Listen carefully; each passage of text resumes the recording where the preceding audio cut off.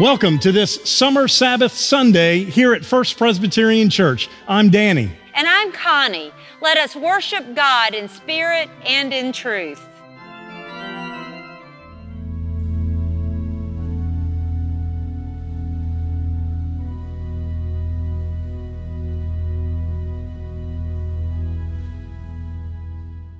The first lesson is from Romans 12, verses 9 through 21.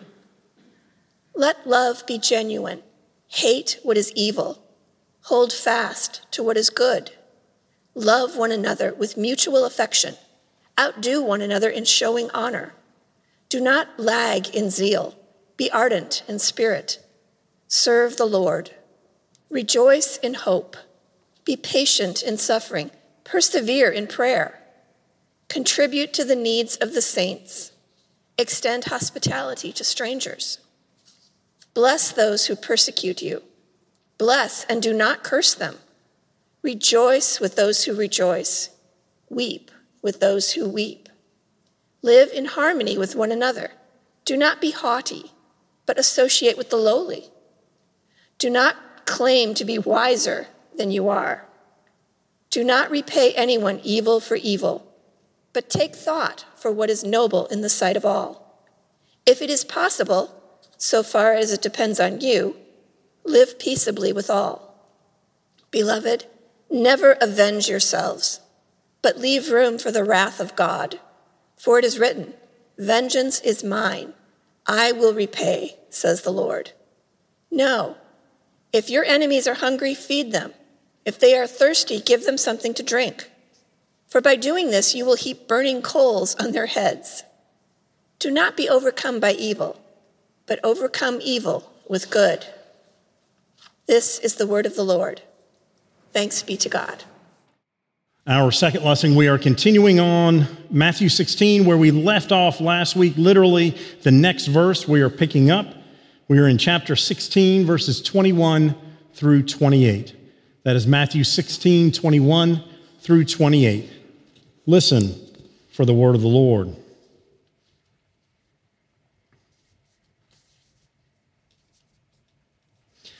From that time on, Jesus began to show his disciples that he must go to Jerusalem and undergo great suffering at the hands of the elders and the chief priests and the scribes, and be killed, and on the third day be raised.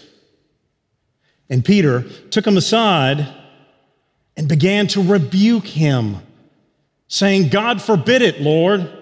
This must never happen to you." But he turned and said to Peter, "Get behind me, Satan.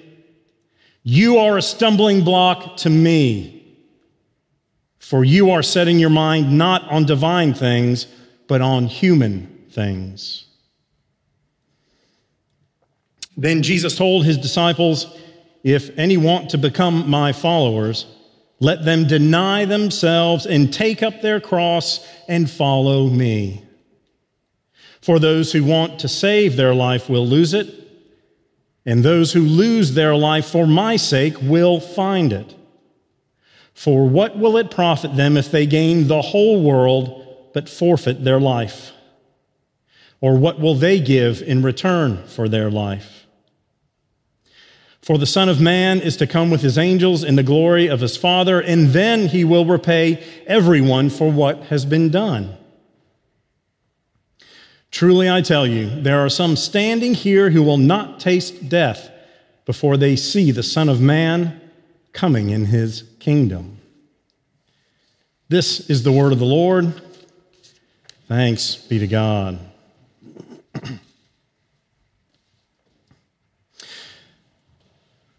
So if you remember last week, in the prior verses, we were with the amazing declaration of Peter in his strong faith. Jesus had just been tussling with the scribes and Pharisees, which kind of happened on a regular basis. He was traveling here and there and wondering what people were thinking of him. And if you remember last week, he said, "Who do they say that I am?" Well, you prophet, Jeremiah, Elijah. Okay, well, who do you say that I am? And Peter right away responds, "You are the Messiah, the Son of the living God." Boom. So pleases Jesus that he said, "Blessed be you, Peter.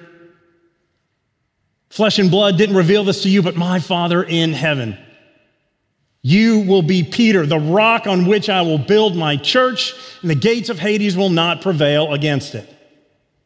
Keys to the kingdom, authority and power to bind and unloose on this earth. It was pretty exciting. That's a good day for Peter. Now we pick up our very first verse, and you remember at the end of that verse it says he sternly ordered the disciples not to tell anyone he was the Messiah. So you know, but it's not yet time for all to know. I still have work to do. We still have some things to get done. And so verse 21 picks up in our passage today. From that time on, from what time on?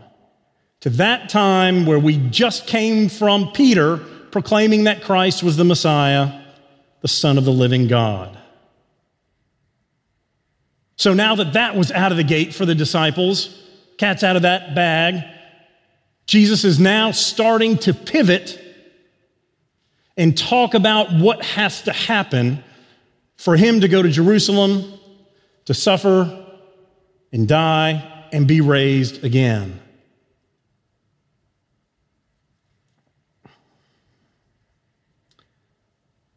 And this is where Peter, well-meaning, as Peter often is, so represents all of us. Today, this afternoon, we're here. This morning, we may be down here. Tonight, we may be up here again. Then an hour after that, we may be somewhere else in the middle. Seeking to be faithful, and yet keeps misstepping here and there as he is trying to hear, take in, and understand what this Messiah really means and what it's all about. So he pulls Jesus aside to rebuke him. Anybody? Don't know if I would have been that bold, but I believe Peter's coming from a good place. He cares and loves for Jesus, proclaimed him as the Messiah, and now he's saying he has to suffer and die? Maybe rebuking was not the way to go, but certainly, Jesus, what is this all about? So he rebukes him by saying, "God forbid it, Lord. This must never happen to you." And remember, there's a lot tied into this understanding of Messiah. Number one, Messiah would not suffer and be killed. That is completely opposite from what our understanding as Jews in that time period would represent the Messiah. Messiah was coming in power to free the nation of Israel from all of its decades and centuries and millennia of occupation by foreign forces. The Messiah was coming to free them and liberate them in that sense. How can a Messiah do that who was suffering and dies? It may be that Peter doesn't even hear the rest where Jesus says, "and be raised on the third day." You know, when you're watching something or you're talking with someone and they say something that is either really interesting or really upsetting, and you kind of just stop right there. And you're trying to process, what did you just say? Did I just hear?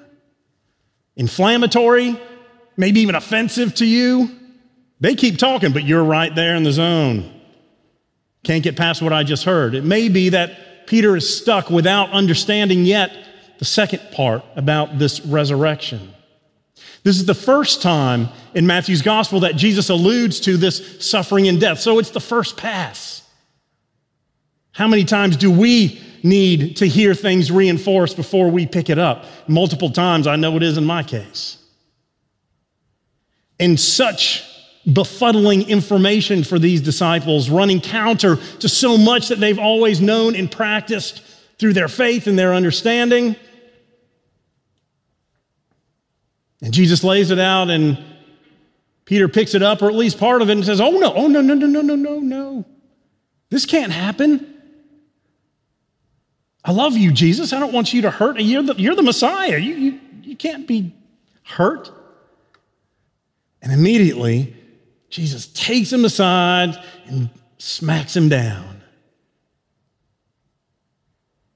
Get behind me, Satan. You are a stumbling block to me. Get behind me, Satan. Wow. Could Jesus have said anything more offensive? I don't think so. It takes us back to Jesus in the wilderness with Satan.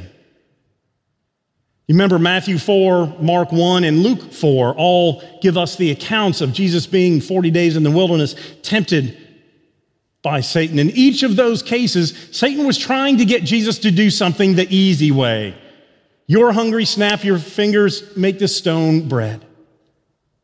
Jump off the pinnacle of the temple. Just jump and show everybody the angels will save you. And then I will show you the kingdoms of the world. Enough with this crucifixion nonsense, this suffering. Come on, Jesus. I'll give it to you right now. I'll give you all of the kingdoms of the world. All you have to do is just simply fall to your knees and worship me. It was all an attempt to do it quickly and easily. That not only is not God's plan, but it takes out this suffering, this challenge, this journey that God had in mind for Christ. And it's the same thing here, and I think that's why he calls Peter Satan. Peter's wanting to get to the good stuff without having to deal with what he was looking at, and we often do, as bad stuff. That is sacrificing, that is suffering for Christ. Get behind me, Satan. Peter, you're trying for us to do this the easy way, and that's not the plan. That's not my mission. And that's not my call for those who will follow me then and now.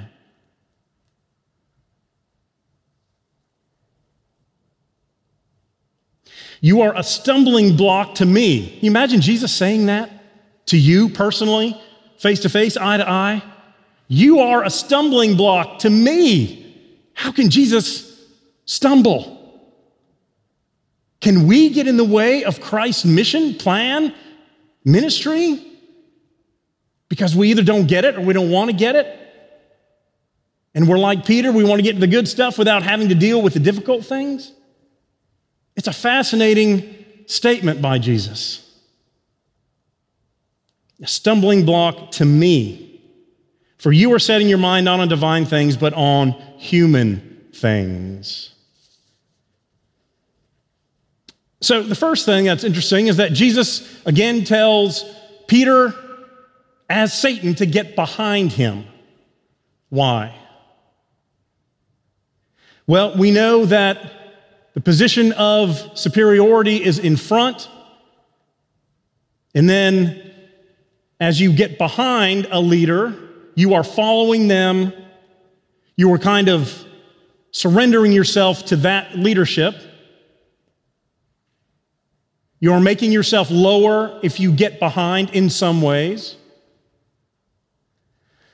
Keep talking about our puppy dog, I know it. But one of the things the dog's trying to do is to figure out where in the pack is his role in our family pack. So often he'll just sit there and put his paw on your foot as to assert dominance. Or if you make him sit down, he'll sit down, but he'll turn his back to you and then sit down. I get my treat. You can make me do this, but I'm thumbing my nose at you. But one of the things that we're told to do also is when you take them out, we make them sit on either side before they go out and right when they get through the door. But you go first and the dog comes second, so that they know there's an order, that you are the alpha and the dog is subservient to you. It's a similar case when Jesus says, Satan, get behind me. For him to say that and do that, he would have to have had the power to make that happen. In our men's breakfast group, we're reading the book of Hebrews, and one of the main themes all the way through is that Jesus is greater with more authority than anything else and anybody else. The angels, prophets that went before, it's all about making sure that we know that Jesus has the authority and he goes first.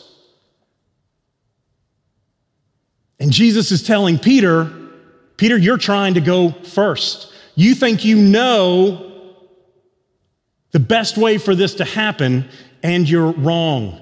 You're seeking the easy way, not my way, or not God's way, not the Yahweh.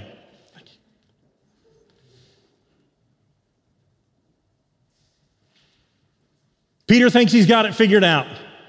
No, Jesus. I will rebuke you because you are wrong. And he's vying for that lead role. He's trying to be alpha dog, getting out front. And we do it on a daily basis, and we lose every time. Christ is our Alpha and our Omega.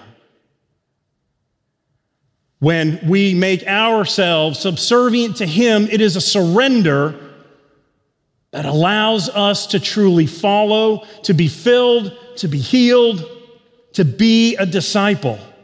Until we fully give ourselves and surrender, we are like Peter. This is the way that we're going to do it, Jesus. You can come along if you want, but this is the right way. And like Peter, Jesus says, you need to get behind me. Trust me that I know and am the way, and then do your best to follow. So we need to get behind Jesus. Not only is it nice to think of us to say we've got Jesus' back, we are behind him, but it is our way of saying that this is our master, our Messiah, our king, our prophet, our priest. Son of the living God, as Peter just said. So in the course of just a few verses, Peter goes from rock to stumbling block. From rock to block. Rock to block. So our first challenge is to figure out how we get behind Jesus. That's where our role is, to be disciples. Secondly, we need to look and see how often we may be stumbling blocks to others. When we think we have it figured out like Peter. If Jesus would have said, okay, Peter, you're right. All those in favor, say aye. The Resurrection Committee has recommended that we take Peter's recommendation, and there will be no suffering, death, sacrifice, cross, etc. And it all would have been destroyed. And all that we know that was so crucial in our understanding of God, faith, the world, Christ, resurrection, our biblical history, past, present, and future, wouldn't have happened in the way that it should have. Stumbling blocks. Those times when we think we know better than God how things are supposed to be done. And friends, that's hard. That is discernment. That is prayer. One of the joys of and challenges of our Presbyterian polity is that we're trying to avoid one person like Peter saying, I've got the way, I know it.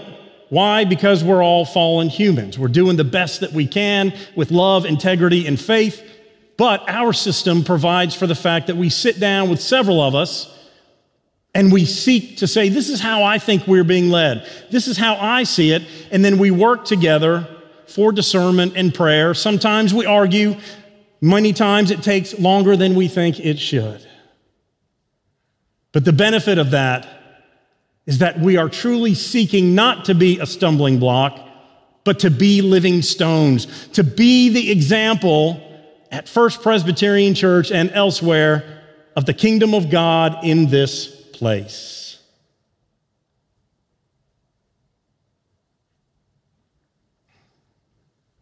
So get behind Jesus. Look and see if there are moments where you might be a stumbling block or an immovable rock that would cause others to stumble. We all do that. We're humans. But to be aware of that and to say, how can I help this situation instead of hinder it? How do I help that person instead of insult or provide a negativity that will make everything more difficult? How can I teach this person who I know is struggling? I don't know if I have all the answers. It's our call to then take the next and final step, which is all you have to do is just pick up your cross, follow Jesus. Just do that. Go. Yeah, there's a lot to that. Maybe one of the most difficult things Jesus asks us to do. Deny yourself. Nobody wants that. We want everything we want. And pick up your cross. Crosses in that day were weighed around 300 pounds. And those who were accused, who would be crucified, had to carry the crossbeam that was itself about 100 pounds. You remember Jesus falters on his walk to Calvary, Golgotha, to his own crucifixion, and Simon of Cyrene has to come and help him in his weakened state. He had been beaten for several days. It's not easy to pick up our cross. It means we are denying ourselves. It means we are putting Christ first and trusting him and not elbowing him to figure out whose path we're going to take. Not to say, yeah, Jesus, but I think if we did it this way. And that kind of discernment is difficult because we're not necessarily going to get a clear outline of written ideas of what Jesus wants us to do, except it's what we have in the Bible. That's why it's there. So how do we pick up our cross? How do we make sure we're not a stumbling block? Go to the Romans passage. Love Romans 12. It's great. You heard some from Vicki this morning. And it's interesting because that 20 plus those things that Paul lays out for us all tell us what it looks like to pick up our cross and not to be stumbling blocks for others. There are some that say, do this. Love one another with mutual affection. And then there are a lot that say, do not do these. If you look at the do nots, we can understand what it would look like to be a stumbling block and also what it looks like to pick up our cross and follow. Do not lag in zeal. Don't stop being excited, enthusiastic, and while we can't always be up here, the way that we interact with our faith ripples out to those around us and the world. If our head is hung low and we have no connection and our faith is running dry, then we need to find a way through that. We can help each other with that. Do not curse those who persecute you. Do not be haughty. Haughty. It's such a snooty word in and of itself. The literal definition is arrogantly superior and disdainful. Arrogantly superior and disdainful. Don't be that. Don't claim to be wiser than you are. Don't repay anyone evil for evil. Never avenge yourselves. And live peaceably with all as much as it is up to you. So our call today is to get behind Jesus, to not be a stumbling block and trust Christ. And then to pick up our cross, we often have to put down other things in our hands. All the things that we do metaphorically and literally to keep ourselves from picking up that cross because we're afraid of that suffering. We're afraid of those sacrifices. We're afraid of inviting the living God into our hearts and lives. But we have to put everything else down in order to pick up our cross, his cross. Christ is calling you today, friends, to put down paralyzing fear and pick up his cross and follow. To put down the illusion of control and pick up his cross and follow. To put down the burden of having to be right about everything and pick up his cross and follow. Put down the game console and the remote control and pick up his cross and follow. Put down the politics of this world in exchange for the politics of his kingdom and pick up your cross, his cross, and follow. Put down putting other people down and pick up his cross and follow. Put down your pumpkin spice latte swirling with notes of cinnamon and nutmeg in this hand, and iced peppermint white chocolate mocha in the other, and pick up his cross and follow. Put down being a stumbling block to others and pick up his cross and follow. Put down being overcome by evil and overcome evil with good as you pick up his cross, your cross, and follow. Hallelujah. Amen. Let's pray together. Great God, we need courage and we need strength. Help us to surrender ourselves to get behind you. Help us not to be stumbling blocks for others because of our own selfish ways. And give us the courage to put everything else down so that our hands are free to pick up your cross. In the name of Jesus Christ, we pray. Amen.